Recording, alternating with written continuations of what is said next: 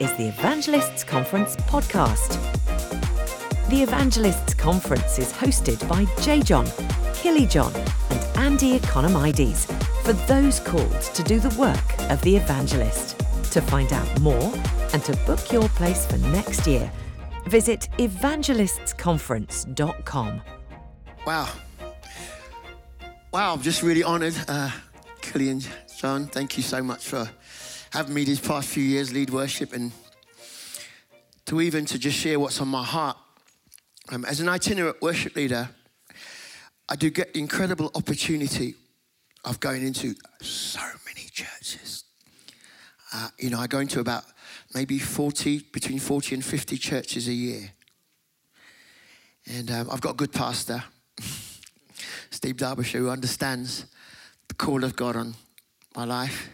Because I'm sure in your church, if you worship, you went missing for quite a few years. Mark, you'd be like going, where is he? I'm paying him to be here. But I get the honor of just going into so many churches, and I lead worship in so many situations. So I kind of have this view, and I'm oftentimes a bird's eye view in many ways, just watching ministry, leading worship from real charismatic things, right out there, and you kind of flow with it. And leading worship in the House of Parliament. Just in the chapel there. I don't know if you've been to the chapel underneath the House of Parliament. And I think at one stage I was there every other week leading worship. I just recently led worship for Christians in politics. And that's a multi-party thing. Everybody came together and having to lead worship. And you kind of think, gosh, did I like what you do? Yep. Well, the thing is that, my prayer was that I would serve the church in whatever capacity it would be in. So from leading worship at huge meetings in London and around the world to the smallest of meetings, I was invited last year, September, to a meeting of some leaders of a denomination. And they invite me to come and lead worship. And I was like, okay, cool. They're going to have a room full of maybe 200 people or 100 people, the denomination, And I showed up there and there was like 5 people in the room. And I would say that was the most incredible moment in the presence of God. I grew up chasing the presence of God. In that room with 5 men and a woman, the presence of God visited us. And I begin to ponder, the music doesn't drive me. I've been a musician since I was 6. Misspent childhood. But the thing that drives me is Jesus' heart for his people. So I walk into a church and straight away, and those guys that travel with me know, as soon as I walk in, I start praying for not me, but for God, the Holy Spirit to come and change lives and invigorate lives. I believe that revival starts in the church. So my talk is a little bit about that, because oftentimes I go to churches and I can actually tell when a church is engaged in evangelism and when they're not. It's quite interesting, I can. And I've been to some churches that it's not passing a judgment, I can see where they're struggling because they have no evangelism. And you may think because I'm addressing evangelists, I'm actually an evangelist. On last week I was doing a meeting at my own church and we had about 800 people come out, and at the end of it I went, before we finish, I need to give an altar call. And the 5 people gave their hearts to the Lord. And I was more excited about that than the set that I just did. And I believe that we've come to a significant time in human history, so significant, because we see the signs of the times everywhere. In our towns, our villages, and our cities, you see an apathy on the people who are not believers. You see unbelievers as well, but no time have we been like this before. Well, the Bible says there will be wars and rumors of wars. We are seeing wars close to hand. We are seeing stuff happen. And I remember saying, Lord, when Israel and this whole thing started, I said, Lord, what is this about? Because I often ask him, just in case he gives me a song about it. But I said, Lord, what is this about? And he goes, I know that the world is going to pray for peace. But I want you to announce that this is the season of the evangelist. Because the greatest revival of souls is about to come into the body of Christ. And the evangelists need not to fear, because I'm a God that sets the scene. So I walk around a lot just to keep you guys, don't fall asleep on me, yeah? And I began to look at that and go, wow, while the world is saying peace, I heard the voice of God say, no, this is the season of the evangelist. This is the season of souls. Because God does this kind of thing. He sets up what's about to happen before it happens. We talked about providence at dinner table the other night and how God does things providentially. You don't know why you're here. You don't know the people you're meeting. You have no idea of the people you're meeting in this room. And just a conversation can lead you in such a godly move in your life because you simply was in this space. So I began to look at scripture. And I found that many churches are engaged in lots of different types of evangelism. Nothing wrong with different types of evangelism. But the type of evangelism I want to talk about is the one, I call it the witness evangelism. If that was a movie, that'd be like, The Witness. Because I believe that there's a power that's coming to those who are willing to be witnesses. And how do we engage a church that leaves the evangelism up to the evangelists? Who go on the streets and they preach and they do stuff. And God said to me that every member, every believer must become a witness. Turn to your neighbor and say, are you a witness? Not like that. Just turn to your neighbor and say, are you a witness? If you want to do it like that, you can. A church without witnesses of the power of Jesus is a dying church. And a church that's forgotten about the power of Jesus is a dying church. I'm not talking about, I know we've got models of worship, I'm talking about evangelism, models of evangelism. The worship bit's going to come. I know we've got models and we've got different systems and we go, let's strategize this, let's do that. But I believe that a church that's on fire for God is a church that there are witnesses there. Witnesses to the power of God. And as I began to look at this subject, it began to eat me up a bit. And I said that we can see the end unfolding before our eyes. And this is the season of the power of the witness.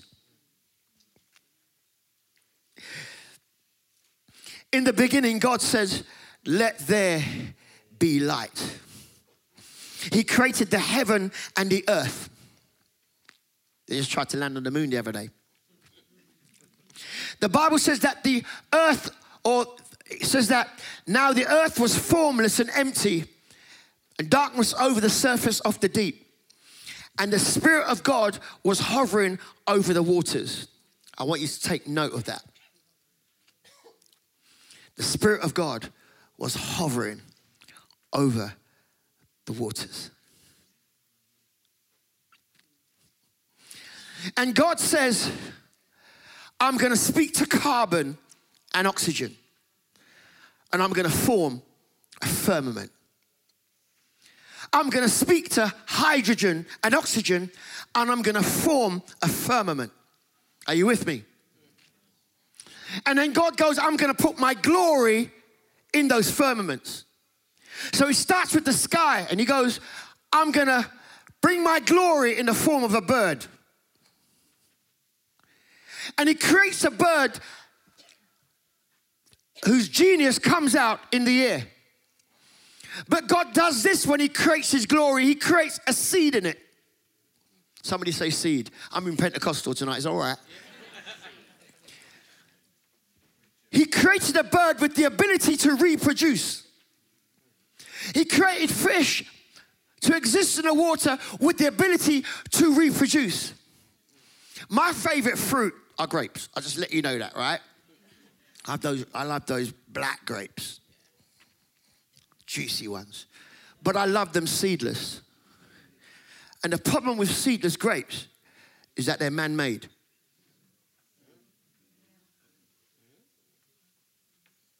Seedless grapes are man-made.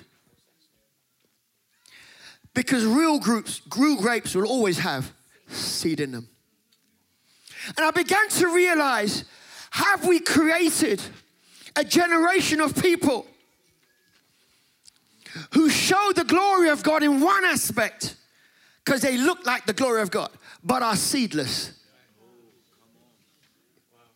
Because I began to realize is that the seed of a fruit is a testimony of the fruit. And the fruit is a testimony of the seed. Did you get what I'm talking about here? And I believe that as a body of Christ, we should not be seedless. Because if you're seedless, it means that you're powerless. Ooh.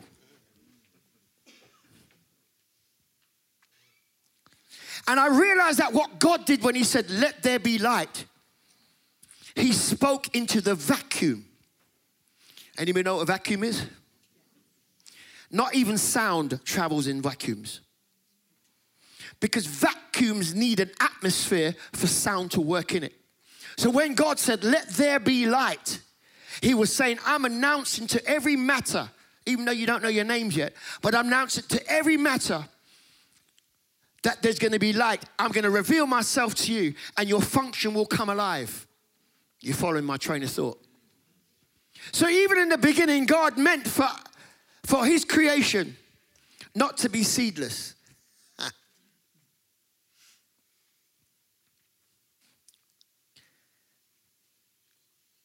In Luke 15, verse 10, the Bible talks about the heavens rejoice over one sinner who repents. They throw a party. That's heaven. I've noticed that some churches don't like doing celebration. Somebody comes to the Lord and says, oh, Jack's got saved today. All right, good, well done. Wish you luck. When the Bible says that, heaven celebrates. That's the worship bit. Man, when somebody gets saved, I go crazy. I do guitar solos. I go crazy because I know the price of redemption. And I refuse to be seedless in this season. Many years ago, passed my driving test when I was 18. Passed it in Watford. Anybody from Watford? Yeah, mate, great. Watford was easy. I tried it in Dollis Hill, too many hills. I failed it like twice. So I went to Watford. Anyway, my dad was really gracious to me, let me use his car. He had a 2-litre Cortina Sport. Nice. Yeah. It had a lot of power in it. And I'm like, yeah, you sure I can use this, Dad? I'll drive to church. So I was at church rehearsing. On the way home, driving home, there's a little back road. I thought, oh, the car's nice. Vroom. Put my foot down, car really moved. All of a sudden I looked in my mirror, there was a blue light. I'm like, this is not right. And he pulls me over. And I'm like going, I wasn't going that fast. He's like, calm down, sir, calm down, calm down. You were actually going 50 miles an hour, and this is a 40-mile-an-hour zone. So I'm going to have to, please don't, my dad's going to kill me. But anyway, the letter comes to the home, and I've only ever been to a court twice, ever, for my, yeah. And I decided, I was so upset, I decided that I'm going to go to court to fight this. Because I'm like, nah, they can't do this to me. This wasn't fast. It was that late at night. There was nobody else on the road apart from them. as you know. And I'm like, no, I'm going to go to court. So I put on my Sunday best. Back in the day, I was at Pentecostal church, so you got to have Sunday best goofy suits and, do you know what I mean? All the style thing comes out. And I thought, I'm going to the court to represent myself. This policeman's not going to get away with this. What do I know about courts? So I show up to court. The case is called. And I walk into the dock thing and I'm in the judge and there's loads of people milling around. They go, oh, Mr. Robinson, you decided to show up today. Okay, great. What is it that you want to say about your speeding? I said, I didn't do it. I wasn't that fast. It wasn't that fast. I think the police was picking me. Excuse me. He goes, what proof do you have that you weren't going that fast? And I went, just my word. I don't have any proof. And he goes, DC or PC, number, what he called his number, and he goes, can you read the report, please? What proof do you have? And he goes, yeah, Mr. Robinson, at 12:30 at night, came down what road, came round the bend, and he was doing 50 miles an hour, and I was like, whoa. And he goes, you have no proof? He goes, guess what? £200 fine and 3 points in your license. Thank you. And I walked out there going, I was a witness with no proof. I was a witness with no proof. And I began to understand that we've got many witnesses in the church, but have no proof. Or they've forgotten the proof. And I began to look at this and I went, whoa, this is, I've got to move quickly through this because they give me time up here. I learned that the power of a witness can also carry the proof of evidence. And as evangelists, we don't just speak the gospel. We don't just share the gospel. We must be proof of the evidence of the power of the gospel. Somebody say amen. Let me feel like I'm at church. A witness, there are several types of witnesses. One of the witnesses that you will see is an eyewitness. An eyewitness is somebody who has seen, I'll read it quickly, a person who has seen something happen and can give a first-hand description of it. An eyewitness is an observer who's seen something clearly enough to describe it. An eyewitness is one who sees an occurrence or an object, especially one who gives a report on what he or she has seen. That's an eyewitness. We also have expert witnesses. Expert witnesses are quite interesting because they weren't there. But they know enough and have a knowledge that's beyond the layman's knowledge of a circumstance. So an expert witness will tell you what kind of bullet was in the gun. Tell you what angle the gun came from. So what you see may not have been possible. An expert witness is somebody they call into a court to attest your testimony, to see if you're speaking the truth. And it's quite interesting. As I began to read and talk about the witnesses, I began to see something very, very interesting in that our gospel and the message of Christ, in actual fact, the story of Jesus rests on 4 witnesses. And it's quite interesting that if you're in a court of law and our witness statement is exactly the same, they'll throw it out. Because they say there's been some corroboration. Something's not quite right. Because actually, as a witness, you see it through your eyes. And there's different angles. And you see things in different ways. You might be seeing it from 100 foot away. Somebody sees it from 30 foot away.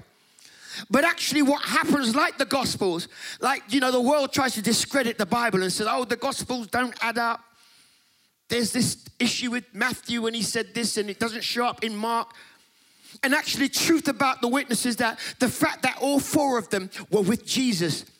And one might have said 4,000 people were fed. The other one said 5,000. Hey, people were fed. And I began to realize that the power of a witness is very important. I'll move through. And God wants to raise up witnesses. And as evangelists, you oftentimes stand in an interesting place because your passion for souls, it means that admits you do these amazing things and you reach out to people and you've got programs to encourage believers. And sometimes believers look at you and go, man, you guys are too much. Do you remember a story when I was younger? We were driving home from a church meeting, and where I lived was in Hart. Anybody know Harts in northwest London? And they've got this big clock there, and it's a big centre, and they often had outreach, somebody on a megaphone, you know.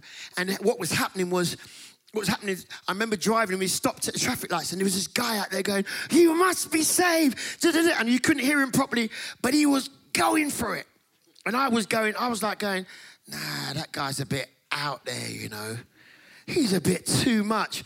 And my friend was tapping me my foot going like that. And I was like going, yeah, he's a bit too much. I thought he was goading me on. But what happened, I was talking about the guy in the other seat. It was his dad.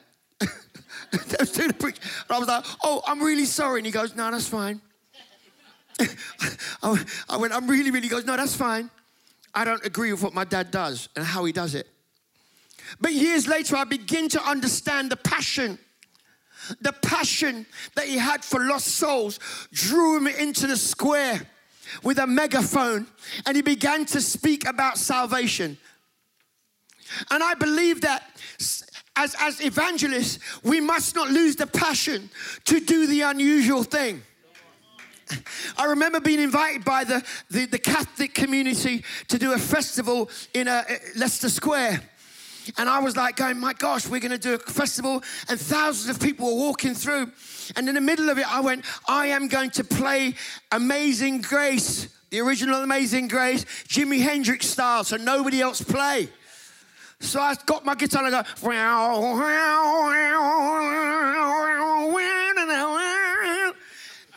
and I was like going, oh man. And I told the guy to turn it up. And as I began to play, I began to weep when I was playing. And when I opened my eyes, there was about 500-600 people, and many of them began to weep. And I played it, and I said, my intention is that the guys in Soho are going to hear this sound. The guys in those places where they don't like church, they're going to hear the sound of this guitar playing Amazing Grace, and it's going to hit them, and it's going to drop a seed into them. Intention is very important. And as I began to play, and I saw the presence of God descend in that space, I remember my friends from the Catholic Church, they began to go around because all of a sudden their tent for prayer was packed with people of different nationalities who had been walking through, wanted to find answers. I saw people weeping, I saw people praying for people, and I went, wow, the power of sound that breaks an atmosphere. I'm going somewhere with this. And then I began to remember Acts 2, verse 17. And I know you know that scripture where God told the disciples to go to the upper room. And he says, wait there because power is coming from heaven. Somebody say, power is coming. And what I began to realize was this amazing thing that they were in a room that they'd never experienced what was about to happen before. Because the Bible says a mighty rushing wind came. The issue around the mighty rushing wind was quite interesting because when I began to think about it, why would a wind appear in a room? And number two, why do they call it a wind? Because of the effects of it, no doubt. But God is not the wind. And what they did, they used their own interpretation, because I believe they were first century fishermen. So they go, man, this looks like a wind. If we were 21st century and it happened in here, we might say it looks like that, you know, the 9:45 train from Birmingham to London. It's out, you know. We would use some contemporary stuff to describe it. This is why we don't worship the wind as a worship. We don't worship the wind. We don't worship the effects of the wind. We worship the presence of God. Amen? So what happens is that they have this outpouring in a room. And in Acts 2 verse 17, the statement is made by the disciples. In the last days, God says, I will pour out my spirit on all flesh. And I pause there for a moment. Because as a believer, I'm thinking, why do you want to pour your spirit out on people who ain't believers? Don't you pour it out on us? And I believe that God began to speak to me, and God goes, I am setting up this generation for the greatest harvest, greatest revival they've ever known.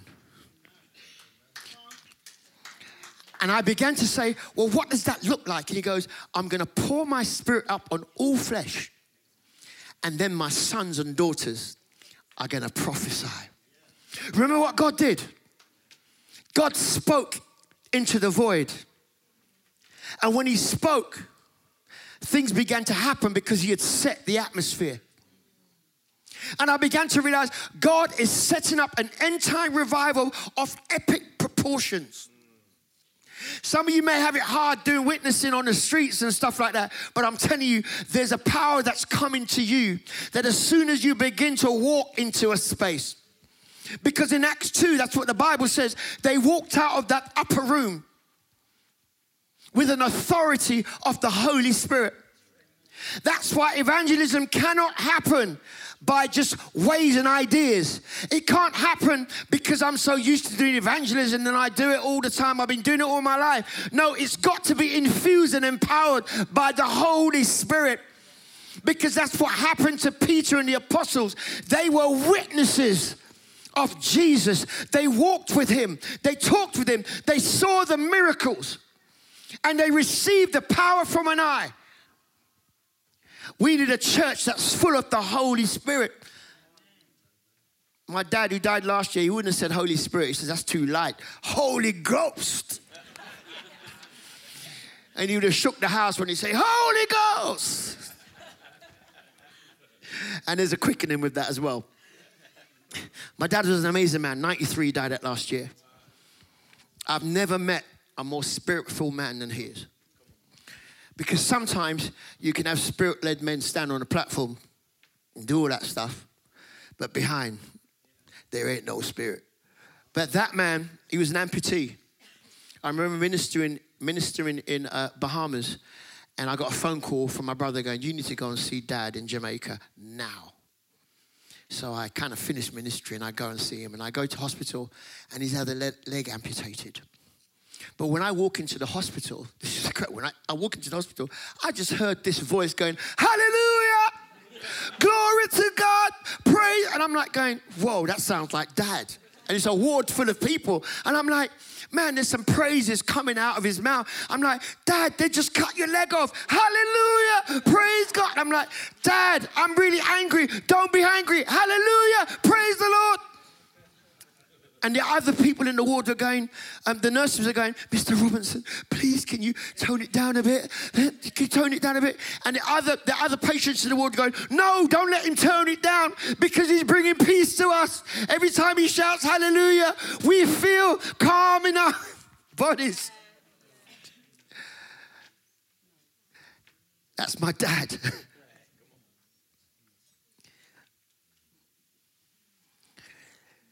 So I began to look at the power of the witness. I began to look into the life of Moses.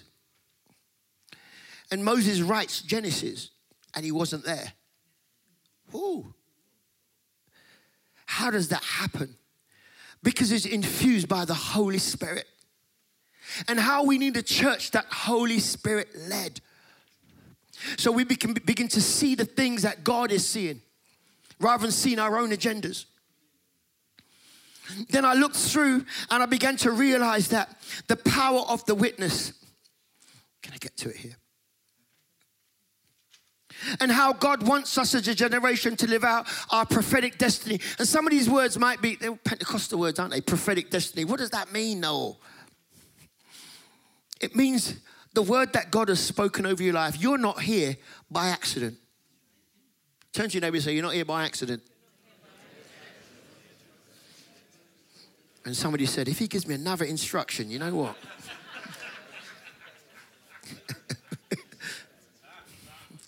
Because your life is not a mistake.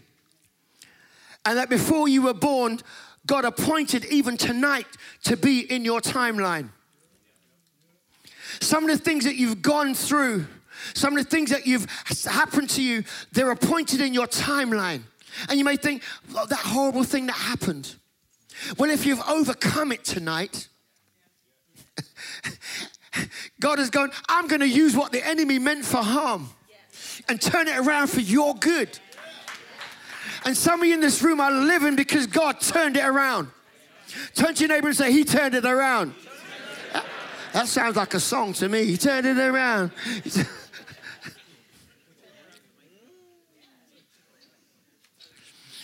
So I've come to declare to you that the earth that we live in, the town that you live in, the city that you live in, the village that you live in, the community that is around you is waiting for the manifestation of God through you. And we can't be like Luke or J. John who travel the world preaching. Some of us are just at home. And our next door neighbors need to see God in you. You have to be a witness. It doesn't mean that you have to go to them and say, listen, you need to serve Jesus. You need to become, you don't have to say Bible bash, but your very life becomes a witness. The power of the witness was this simple thing that Peter walked out of that room and his shadow healed people. Can you imagine going into your neighbor's house where there's been a war? But when you walk in, the peace of God comes in with you.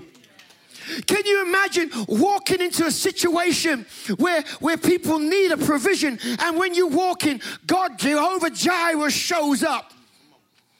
Can you imagine praying for that young lady down the road who's got 4 kids and she's struggling? Imagine bringing a word to her and God begins to change her life around because the power of the witness. There's one apostle that didn't even see Jesus, because that was the thing. You're an apostle if you've seen Jesus and you've walked with him in the flesh. But here comes the man Saul. Hello. Here comes the man Paul. I love that. Because he has an encounter on the Damascus road that whether you want to doubt him or not, because they did, because he killed Christians. That's basically what he did. But the witness of the power of God in his life was so strong that he was doing miracles, signs, and wonders. I believe we've entered the age of the miracle, the sign, and the wonder. And guess what? It starts with you, because you are a miracle. You are a sign to this generation, and you're a wonder, because they said that you couldn't do it. Some of you sitting here, they said, he's only going to be a Christian. He's going to be a Christian for a couple of weeks. Don't worry, he'll be back. He's only going to last a few days. Don't worry about him. He's just excited. I'll give him a year. He'll be back drinking with us, getting drunk. And some of you are sitting here tonight, 10, 20 years old later. Why? Because you are a sign and a wonder. And those people that put that number in you are going, whoa, you still a Christian? Yeah. Man, this thing must be real. Here comes the witness. The power of the witness. So let's get to it. I'm going to ask you guys to do something shortly. I believe that just keeps on moving down. The story of Jeremiah hit home to me. Because in lockdown, I'm a songwriter and I only wrote like one song. I was on the phone every week with Luke. And I wrote one song in lockdown. Can you believe that? Like in all the years. And I was like, what is going on? And the song that I wrote, it was a song that I don't know where it came from. But after the song came, I had to research, why did I write that song? And the song speaks about there's a fire shut up in my bones. That was the theme of the song. And I began to ask God, why is it only one song I've written? And he goes, the times that you wanted to give up during lockdown because you thought, hey, all the platforms are gone. The times when other issues were happening in my life that just wore me out. And I just thought, I just can't believe I'm going through these circumstances again and again. Why? And God goes, you can't give up because I've set a fire in your bones. Mitch, you can't give up with the dreams of Ireland and revival in Ireland. You can't give up because God has put a fire in your bones. Terry and June, you can't give up. I've been to your church because God has put a fire in your bones. J. John, you can't give up because God's put a fire in your bones. Mark and Mark, you can't give up. Ben, you can't give up. Andy, because God has put a fire in your bones, and even when you don't feel like it, he begins to stir it. So Jeremiah, Jeremiah's a great scripture. It's got that scripture, I have plans for you, a good, that scripture. And then it has another one, before you were born, I called you. I love that one. And I love the other one. But Jeremiah goes into this place where he becomes angry. He becomes angry at God. The prophet becomes so angry, he says, God, you've got me preaching this message and I don't see any results. You've got me preaching this message and my friends take the mick out of me. They make the fun of me. They see me coming and they go, oh, here he goes again. Oh, here he goes again. Oh, every time he comes around. And he says, God, I'm tired of carrying this message. I'm tired of carrying this word of destruction and doom for Israel. But he says that it doesn't matter what I want to do. This word, this fire is in me, shut up in my bones. And God wants you, evangelists, to be passionate again. He knows you've gone through the mill. He knows that your lives behind the curtains has been hard. He knows the difficulty that you have faced. Some of you have faced losses that you didn't expect. And God's saying, I want to kindle this fire once again in you. And it takes me back to that scripture in Acts 2, where the Bible says that, and they were in the room and they heard the sound. But then what happened was cloven tongues came on them, and then they were filled with the Holy Spirit. You cannot do evangelism without the power of the Holy Spirit. You cannot do it in your own strength, no matter how fancy your words are. God wants to see a demonstration of his power working through you. And I had this picture of a lantern, because that scripture is so significant. The cloven tongues, and then they were filled with the Spirit of God. And I began to realize that even in my own life, there's times when the lamp that I am had no oil in it. And I was functioning just on wick power. Anybody know what a wick is? For those of you not young enough to, a lantern needs a wick. And I began to realize that some of us, even in this room, we've had some battles. We've had leaks in our lanterns. Some of us have been running on wick power. What do I mean by wick power? It means that your wick is not connected to the oil. And you found yourself replacing the wick without putting any oil in.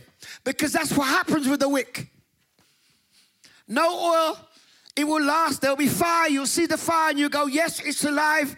The fire is alive. It's moving. But guess what? There's no oil in the reservoir. And I hear the voice of God say to me tonight that there are many of you in this room who feel dry and empty because the oil is spilled out or the oil has run out. And God says that I want to anoint you again. I want to fill that reservoir. You see, the wick acts as capillary action. They call it capillary action, where when you put a dry porous cloth or whatever in the oil, it begins to suck the oil up. And when you light a lantern, it's not the wick on fire, it's the oil. I just felt that. When you light a lantern with oil in it, it's not the wick that's on fire if it's in the oil. It's the oil that's on fire. That's why the wick can last a long time. But the moment there is no oil, the wick will light for a moment and then it'll start to burn out. I don't know where you are tonight, but I felt strongly in my spirit that God wants to re-anoint some people in this room. Because I know that in this next season, you will not be able to push through with the mandate that God's given you without the oil. You can try in your own strength, but I guarantee you'll burn out. But the effectiveness of any lamp is how much oil is in it. So I decided that tonight I'm going to sing a song. But I'm going to ask, who am I going to ask tonight? The 4 chaplains. We're the 4 chaplains. Hey, come on. I'm going to ask you, you're going to stand out front here, please. J. John, Killy, Andy.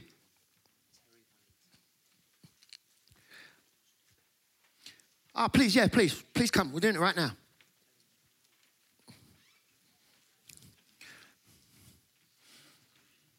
I believe the Spirit's at work in this room. And I don't know what kind of evangelism. You're going to line up across the front and just face everyone. Just line up across the front. Yeah, come closer this way, please. Yeah, that's right. That's good. They don't know what's happening here. But I really feel led to do this. Because I heard the voice of God say to me, no, you will not be able to go into the next season unless my oil is on you. My oil is in you. And I'm going to sing a song before we start this. But I'm going to open it up to some time of ministry. Because you may have been battling with the calling of God or what you do. And you're saying, Lord, I can't go forward. That's why I've come here. I can't go forward unless I have a touch from you. I can't do the things that you want me to do, Lord, unless you are in it. It's not by might, because we got a lot of might in this room. I saw a whole evangelism program crash. I was a worship leader for an event. They spent a lot of money, hired a big building in London, but I saw no prayer. I'm talking about a big building in London. And when you're in a big building as a worship leader and you've got a worship team and there's more people on the stage with you than there are in a congregation, there's a problem. And I realized that we cannot do this thing. We cannot win a nation in our strength and our gifting and our abilities and the size of our churches. But the only way we're going to win this nation is through the anointing of God. And I thought this is the perfect place for us to be reanointed. I'm not frightened of that. So I'm going to sing a song. And these beautiful people here, there's oil. I think there's oil somewhere. You've all got oil.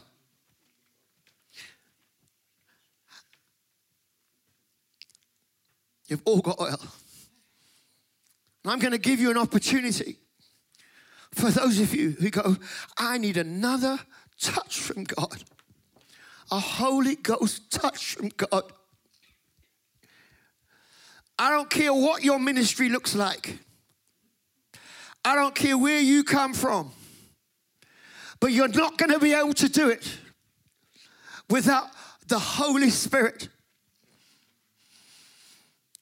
And because the nature of an evangelist is prophetic, it means that you don't just stand in your flesh. You're actually doing what God says you should do. That means the weight of heaven is behind you. I'm going to sing this song. And the song simply is, there's a fire shut up in my bones. And I want you to begin singing that with me. And for those of you that feel that, yes, I need a touch. That's the reason why I came here. I want you to come out to one of these anointed people here. And they've got some oil. Now, if I was in a Pentecostal charismatic church, I go, don't fall over and all that stuff. But just receive a prophetic sign of wanting a new anointing and receive it. So I'm going to do that.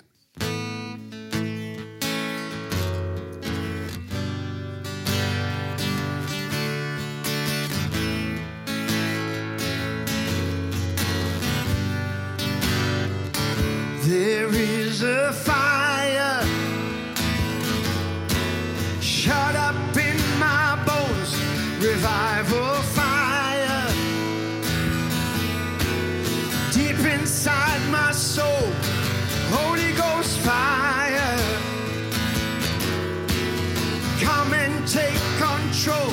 We need your fire, we need your fire. There is a fire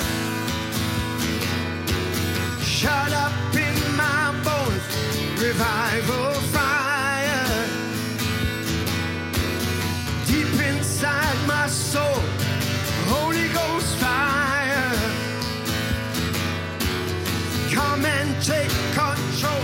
We need your fire, we need your fire. Sons and daughters, we prophesy. Pour your spirit out, Lord, we cry. Let the wind of your spirit blow. Let the fire of heaven fall. Say, there is a fire shut up in my bones, revival fire deep inside my soul, Holy Ghost fire, come and take control. We need your fire, we need your fire.